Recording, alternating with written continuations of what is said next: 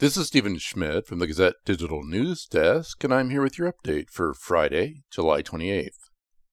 Friday looks to be the hottest day of the summer so far, and the peak this week before we return to milder weather.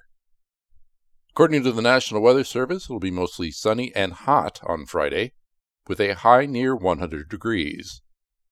The heat index could reach as high as 112. Friday night, the peak will likely break with some showers or thunderstorms, with 60% chance of rain after 1 a.m. Cedar Rapids Superintendent Tawana Grover told the Gazette that Cedar Rapids school leaders will be doing more fact-finding and plan to go back to the drawing board to seek out other possibilities for middle schools based on feedback they received from the City Council about their facility plan. The school board and the Cedar Rapids City Council held their first joint meeting Wednesday to discuss a facility master plan proposed by the school district.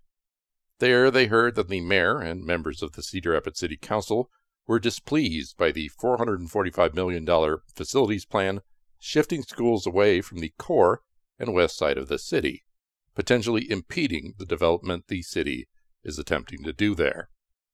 Grover said that school leaders will honor the feedback we heard from the City Council. "We believe investment in our schools is an investment in the city," Grover said in an interview with the Gazette. "Having them at the table is critical to understand their future vision as well."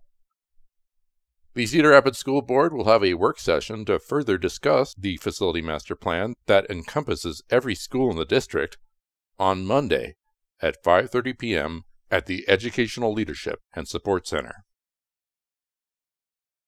Motorists can expect to see more construction on another stretch of Mount Vernon Road southeast in the coming year.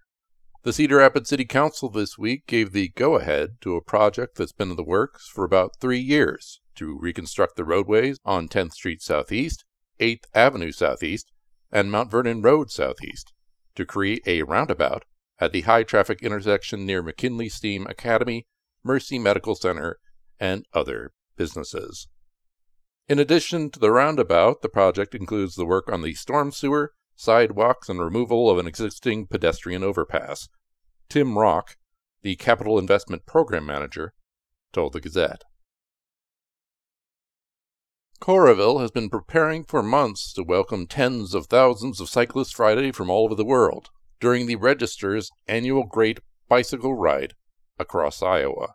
This year's RAGBRAI route began July 22nd in Sioux City and arrives Friday to stay overnight in Coralville. The cyclists will leave Saturday, going through Iowa City, and head toward Davenport to wrap up the ride.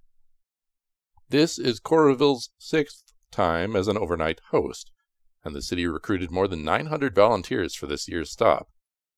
Fair warning, if you're traveling through Coralville and Iowa City on Friday and parts of Saturday, plan to allow extra time and use extra caution.